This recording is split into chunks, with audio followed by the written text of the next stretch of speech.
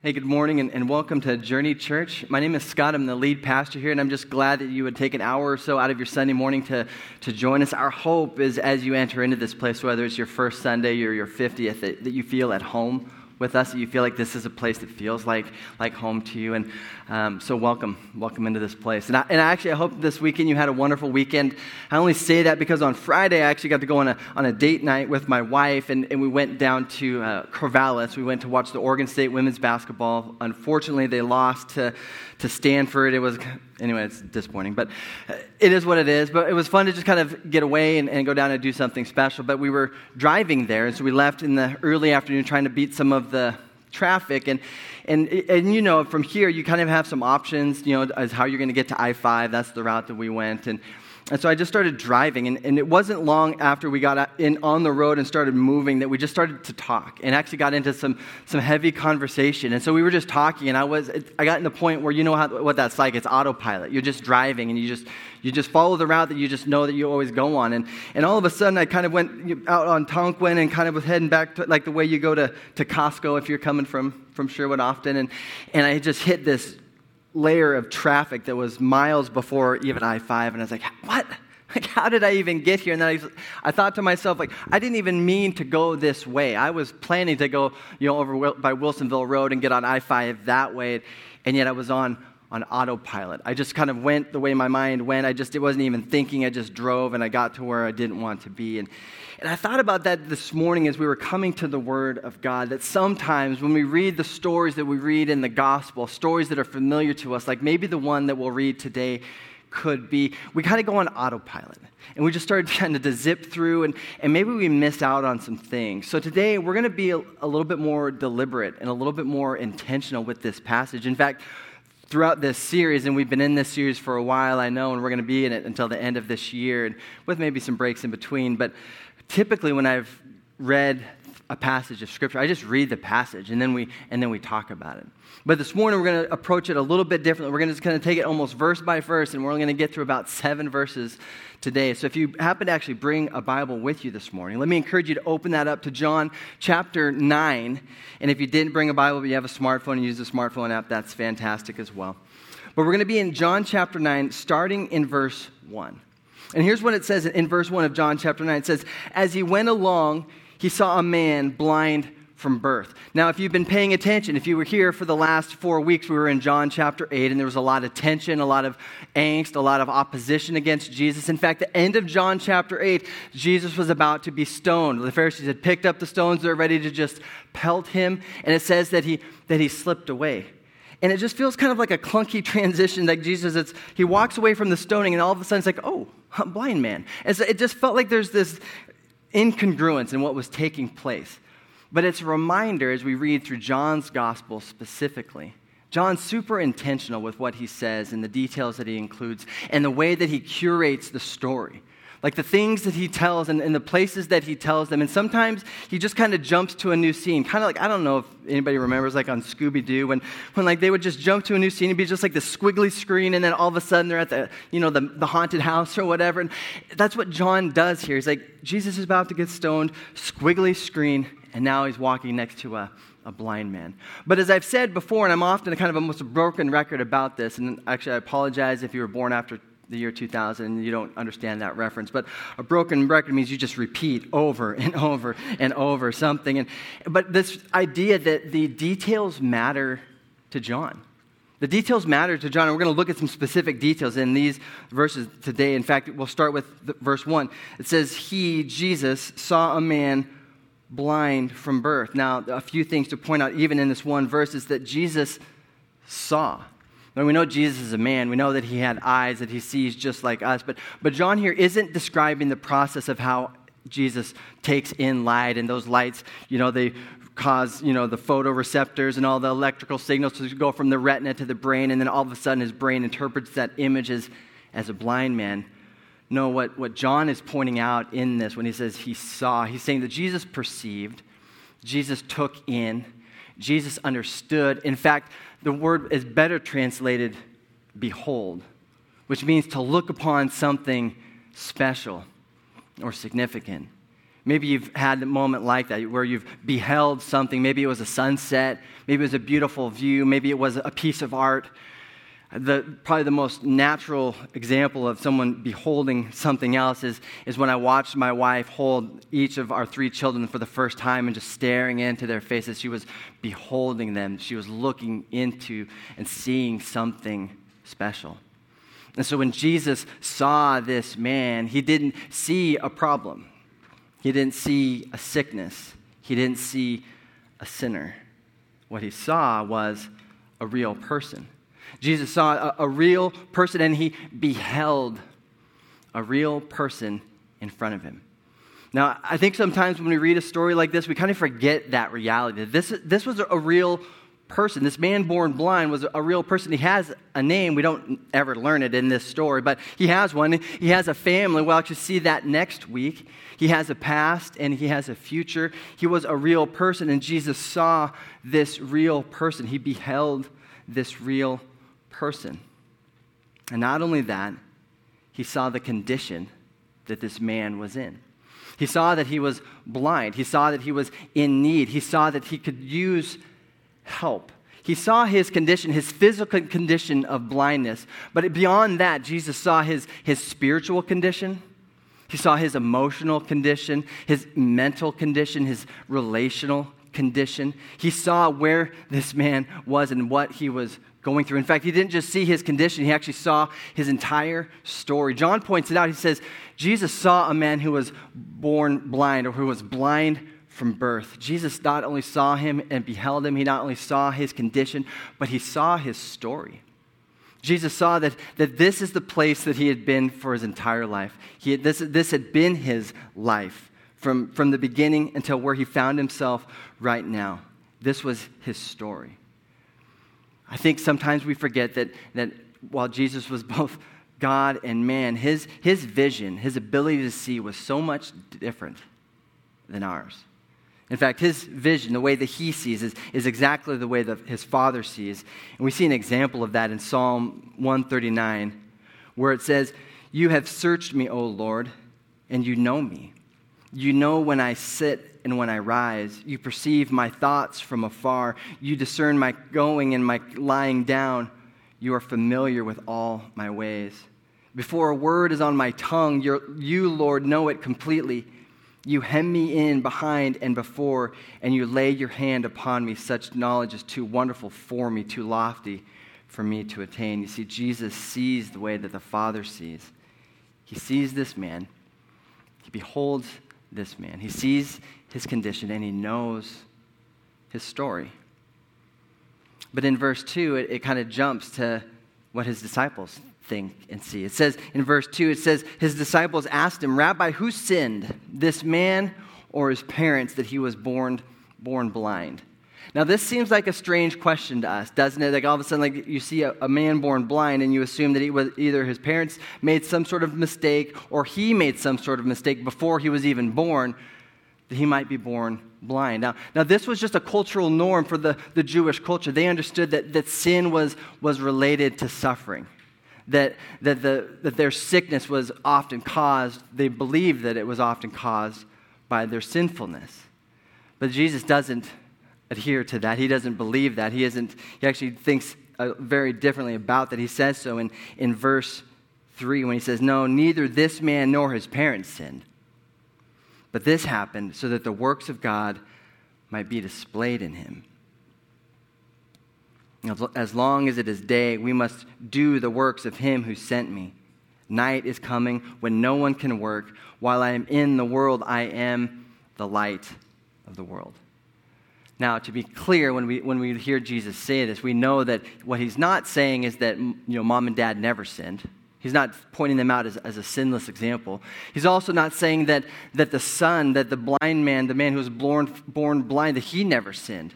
No, what he's saying is that this situation was not caused by the sin of the mother and the father. It was not caused by the sin of the son. And yet, at the same time, we understand some things about sin, don't we? We know that sin has consequences. We know that sin can be harmful. We know that sin can cause and lead to suffering. Sometimes sin hurts us, right?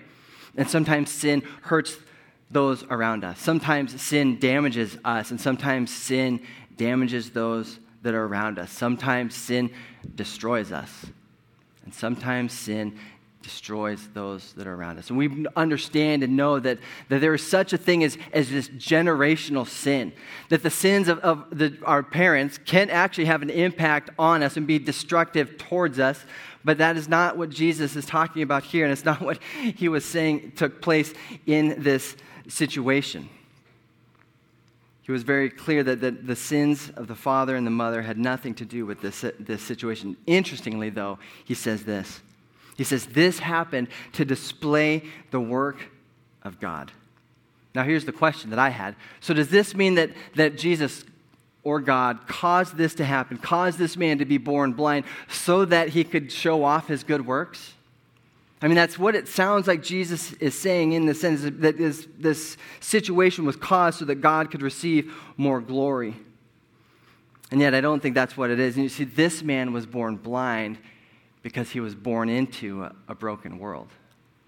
This man was born blind because he was born into a world that needs fixing, that needs renewing, that needs restoring, that needs recreating. And these things are the works of God. When Jesus said the works of God, these are the works of God. Restoring, healing, renewing, redeeming, and recreating. These are the works of God that Jesus was talking about. And it sounds to me, when I look at this, that when it comes to the work of God, Jesus is saying, let's make hay while the sun shines. And what I mean by that is what he says in verses 4 and 5. Listen to these again. He says, as long as it is day, we must do the works of him who sent me. Night is coming when no one can work. While I am in the world, I am the light of the world. For Jesus, he didn't see this man's situation as tragedy. Rather, he saw it as opportunity. Opportunity for the works of God, healing, restoring, redeeming, and recreating to take place. And so he's like, let's get to work. He does. In verse 6, he says, after this, John says, he spit on the ground, made some mud with the saliva, and put it on the man's eyes.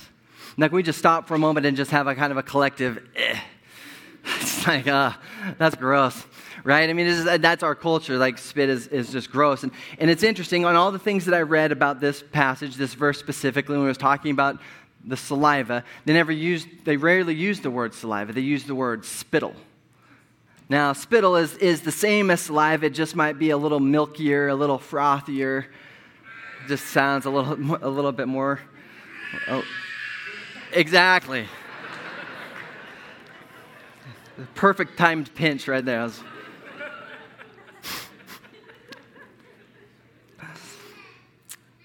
But second, is that this guy, the blind guy, he just never saw it coming. I mean, literally, because he was blind, but he didn't. But it's just interesting because unlike other stories, he didn't call out to Jesus. And Jesus didn't point him out. And there wasn't this big to-do. It just was, they were walking by. And Jesus stops and they have a quick conversation. And he spits on the ground. And he makes some mud. And he begins to wipe it on his eyes without any sort of warning. Not even like, hey, close your eyes or anything. He just does that. So what's interesting in this, and the reason I tell you all that, is because Jesus could have done this any number of ways. Jesus could have healed the man with a word. He had done that before. Jesus could have healed the man with a touch.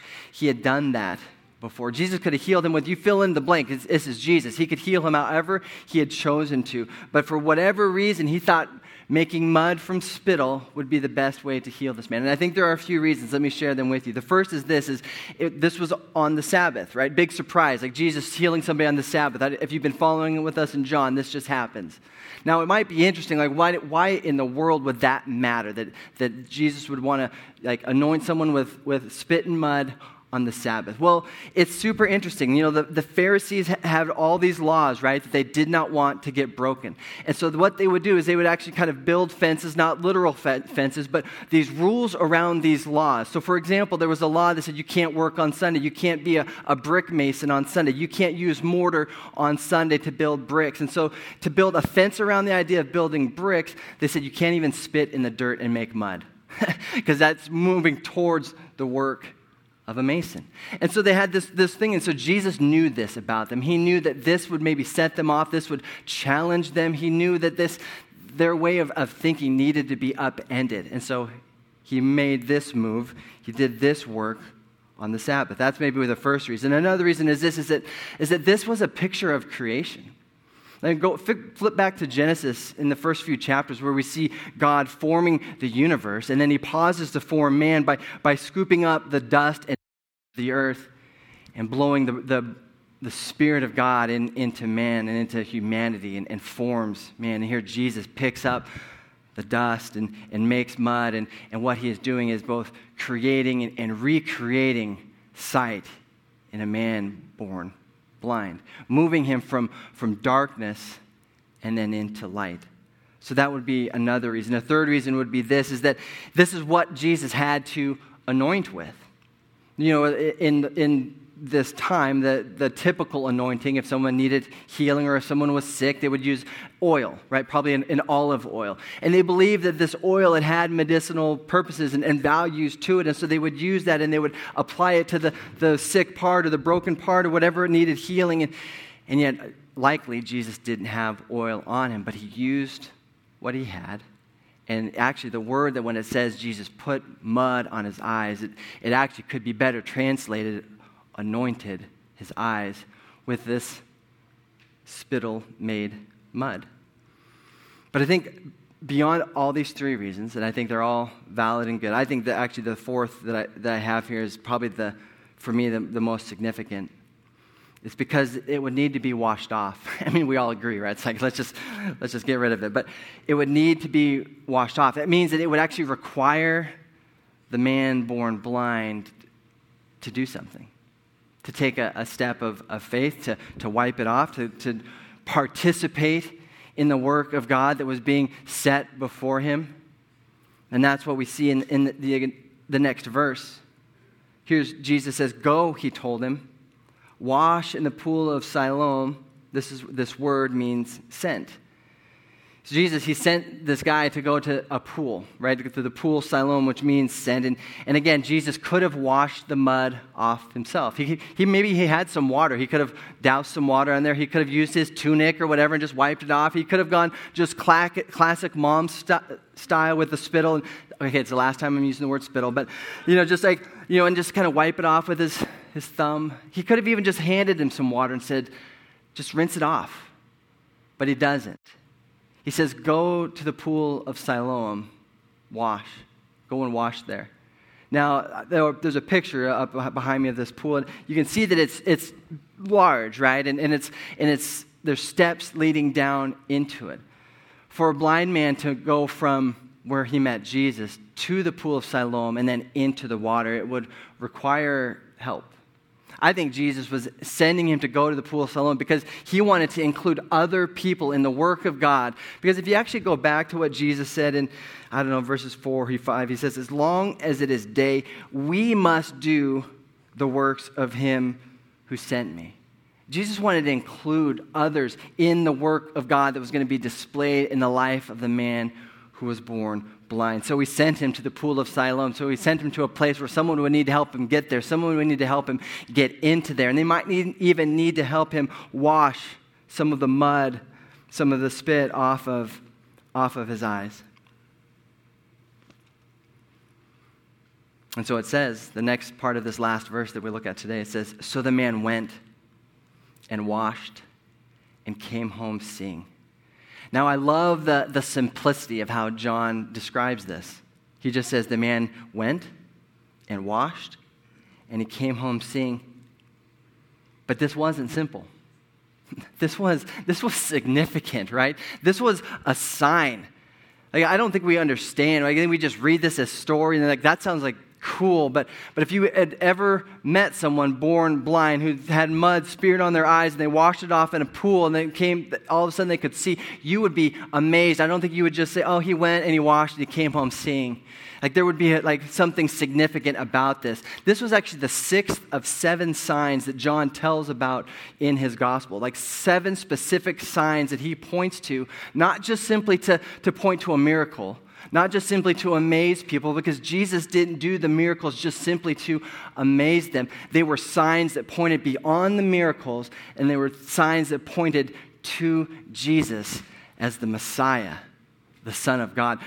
We've talked about this a lot in an early part of this series, but do you remember what it says at the end of John's gospel? Like in chapter 20, I think it's in verses 30 and 31. Like John tells us why he wrote this whole story. He says, Jesus performed many other signs in the presence of his disciples, which were not recorded in this book. But these are written that you may believe that Jesus is the Messiah, the Son of God, and that by believing you may have life in his name. You see, Jesus didn't come simply to offer a few miracles, to do some cool things, and to, gather a crowd around him. He came to bring life. He came to bring life in his name. And these signs and these miracles, they give us a glimpse of what that life is intended to look like. It's what life has always been intended to look like. Wholeness, healing, renewal, redemption. All of these words, they're all like words. Like, let's go back to the way it was supposed to be, the way before it was all broken. And Jesus is doing that work. He did that work, and he's going to do that work, and he's going to continue to until he comes back and restores all things completely. And rules and reigns forever. Like, we can't wait for that day, but even now, he wants to do the same things. I heard a proverb this week that talked about, it's an old Chinese proverb that says, the best time to plant a tree is 40 years ago, but the second best time is right now. Like Jesus is desiring to do some of these things even now, even in these moments. So for now, I wonder if you'd be willing to do something with me. And it does not involve spit. I'm going to read this passage again in just a minute. I'm going to read it slowly. I'm going to read it in its entirety. I'm going to read it somewhat deliberately as best as I can. And here's what I want to invite you to do is to take a moment as I'm reading it and just, if you're willing, to just kind of close your eyes and imagine yourself in this story. Imagine yourself that you're the man, except you're not, right? You are you. You are a woman. You are a son. You are a husband. You are a sister. You describe yourself, like however you want to describe yourself, like just place yourself in this story. And in this story, I want you to include your condition. Like, what's your physical condition right now? What's your spiritual condition? What's your emotional or mental condition? What's your relational condition? And then lastly, I can include your story in it a little bit. How long have you been in this space, in this place? Has it been a week? Has it been a year? Has it been since childhood? Has it been since birth? Fill in some of these blanks with your story, who you are, the condition you find yourself in today, and how that story has played out over time. And I've been trying to do that myself this week. I don't want to come here on Sunday morning and say, hey, go ahead and try this, but I'm going to skip it. I've been trying to do this myself, and I'll be honest, it's not easy. It's hard. If you actually put yourself into it and you don't just skim over the surface, well, I'm a guy and I'm not even going to pretend like I'm going to make something up, but it's just not that simple. It's going to be potentially challenging, but here's the thing I want you to remember, is that Jesus already sees you. It's that Jesus already beholds you. He looks at you as a beloved child in this moment. Jesus already knows the condition that you are coming into today or coming in with today. He knows where you're at spiritually, emotionally, physically, relationally, mentally. He already knows because he knows your story. He knows how long you've been going through this because he's been with you from the beginning of your story. So even though it's hard, know that Jesus already knows it all. And he's just wanting you to kind of just listen to him in this story. He wants you to listen as I reread this. Listen to his words of actually kind of compassion, words that didn't point towards shame or blame or condemnation. He didn't say anything about this man's parents or about this man. Rather, he said, this is an opportunity. This is not a tragedy. This is an opportunity for the works of God to be displayed in the life of this person. And then maybe, just maybe, as you listen to this again, maybe you'll be ready and willing to receive the anointing that Jesus has for you today. So now, let me just invite you to close your eyes and maybe take a few deep breaths. And let me just read these 7 verses. It won't last long. But just inject yourself into the story. As he went along, he saw a man blind from birth.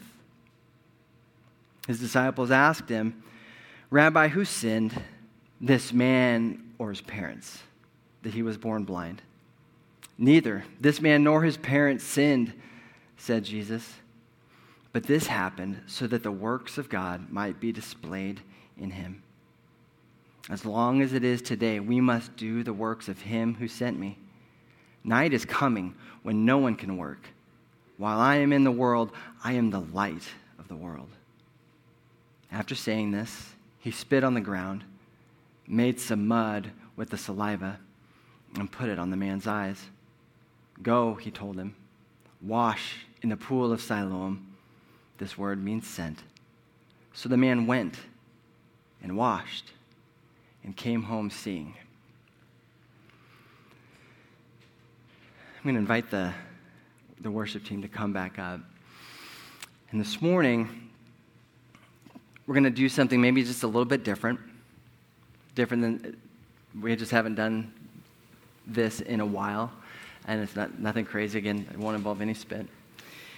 But Jesus said at the end of this, in verse 6, or 7, he says, go and wash in the pool of Siloam. And I wonder, as you heard him say that, as you were injecting yourself into that story, if there was something that he was saying, go and you fill in the blank.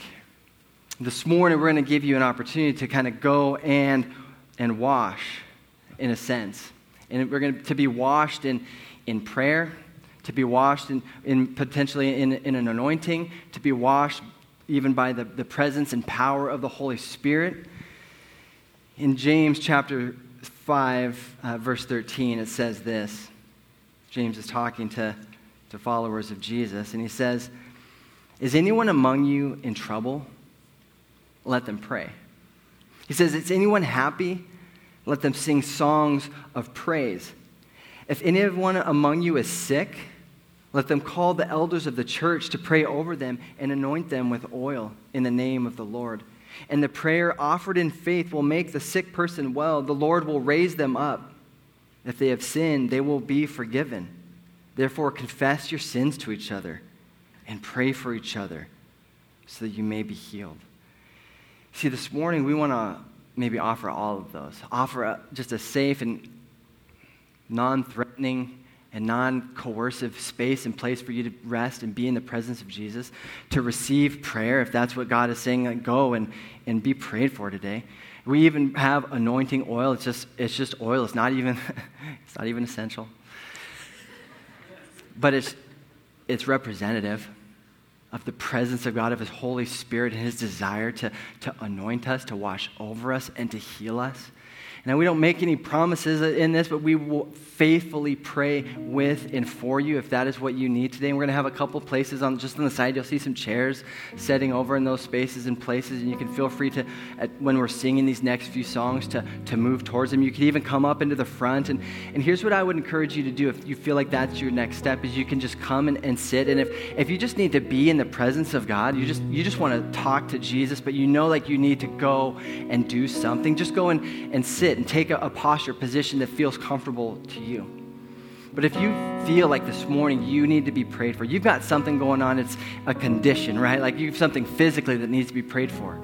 You have something emotionally that needs to be prayed for. You have something relationally or spiritually that needs to be prayed for this morning. I have myself and three of our kind of leaders and elders and leadership board members in our church that will be willing to pray for you. And if you want it, we'll be willing to anoint you with oil. And so if that's you, you can just sit in any of these spaces. There's plenty around here, and just sit and just cup your hands as if you were going to receive water within them, and then we'll know that you just want to be prayed for today. Now, as I even say all of these things, I know how I would feel sitting out there. I'd be like, yeah, right. That even if I have something going on, I'm not going to, tell anybody about it. I'm not going to move out of my seat, and I get it. And I'm not going to force you. There's no coercion here. We're here waiting for you. There's no pressure to come if you don't want to. But there's something significant when we're willing to hear when God says go and do something. And when we actually step into it, and then there's faithfulness in the prayers of those who, there's nothing special about us, but we're just willing to pray in faith. And so maybe you just, in these moments, these next two songs, you'll just want to maybe stand and sing and praise as he was talking about. Maybe you'll just want to pray yourself where you're sitting. Maybe even sit down. You sit down with your spouse. You sit down with your friend. Or maybe you will come and be prayed for this morning. There's no right or wrong answer in this. It's just simply an invitation to hear and to listen. The Holy Spirit will do the convicting. It's not our job to. And so there's no pressure or point anyway. So would you stand with me? And I'm going to pray. And then we're just going to go through a couple songs. And if you can just listen and do as you need to do. Jesus, you are the Messiah, the Son of God. You see us. You behold us. You know each person in this room, each person that is watching online. You know exactly where we're at. You know the condition that we are in, and you know the exact need that we have this morning. Whether we have a physical need, an emotional need, a relational need, you already know it, and you already know the story. And we're so grateful that we don't have to feel like we have to hide that from you, because sometimes we feel like we have to hide it from the people in our lives, Lord. But we're grateful that you know us and you see all this stuff and you still love us and behold us anyway. And so this morning, Holy Spirit, we just invite you to speak clearly to us. We invite you to anoint us by yourself. Heal us where we have broken parts and broken places and spaces. And may this just simply be an opportunity for us to partner in the work that you're already doing. And we're grateful for it. We pray that your hand of mercy and grace would be upon each person in this room. In Jesus' name we pray. Amen.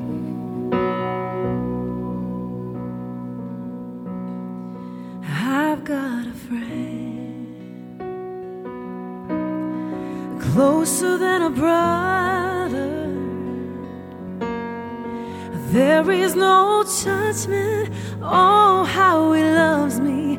I've got a friend, and he is my strength. He is my portion. With me in the valley, with me in the fire, with me in the storm.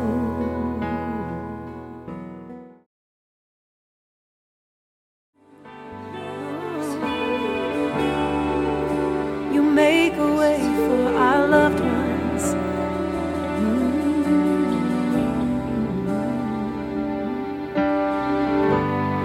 Jesus, thank you for meeting us exactly where we were this morning.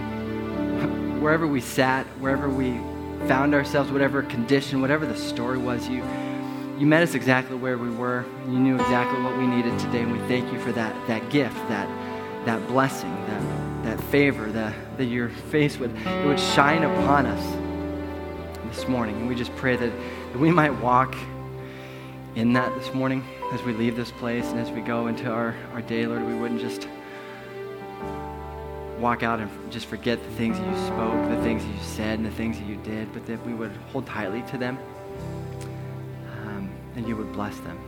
We pray that in your name. Now this morning, my sense is that you probably, in some form or fashion, God said something to you. like spoke a word or maybe an encouragement, or maybe he was met you exactly where you were at. And something that James also says is, he says, do not simply listen to the word or simply hear the word, but do what it says. And so when God says something to you, like if for this morning, and honestly, if he said you need to be prayed for, but it just didn't feel right to come and meet us, just know that I'm not going anywhere. Mitchell and Olivia, we're not going. We'll be around here for a while, so come and find us any Sunday after church, or before church for that matter. Come and find us if you need to be prayed for, if you need someone to stand in the gap with and for you. We would be honored to do so. Olivia doesn't even know I'm going to do this, but I thought we could just close with the benediction. Yeah. Praise God from whom all blessings flow. Praise Him, all creatures here below. Praise Him above ye heavenly hosts. Praise Father, Son, and Holy Ghost. Amen.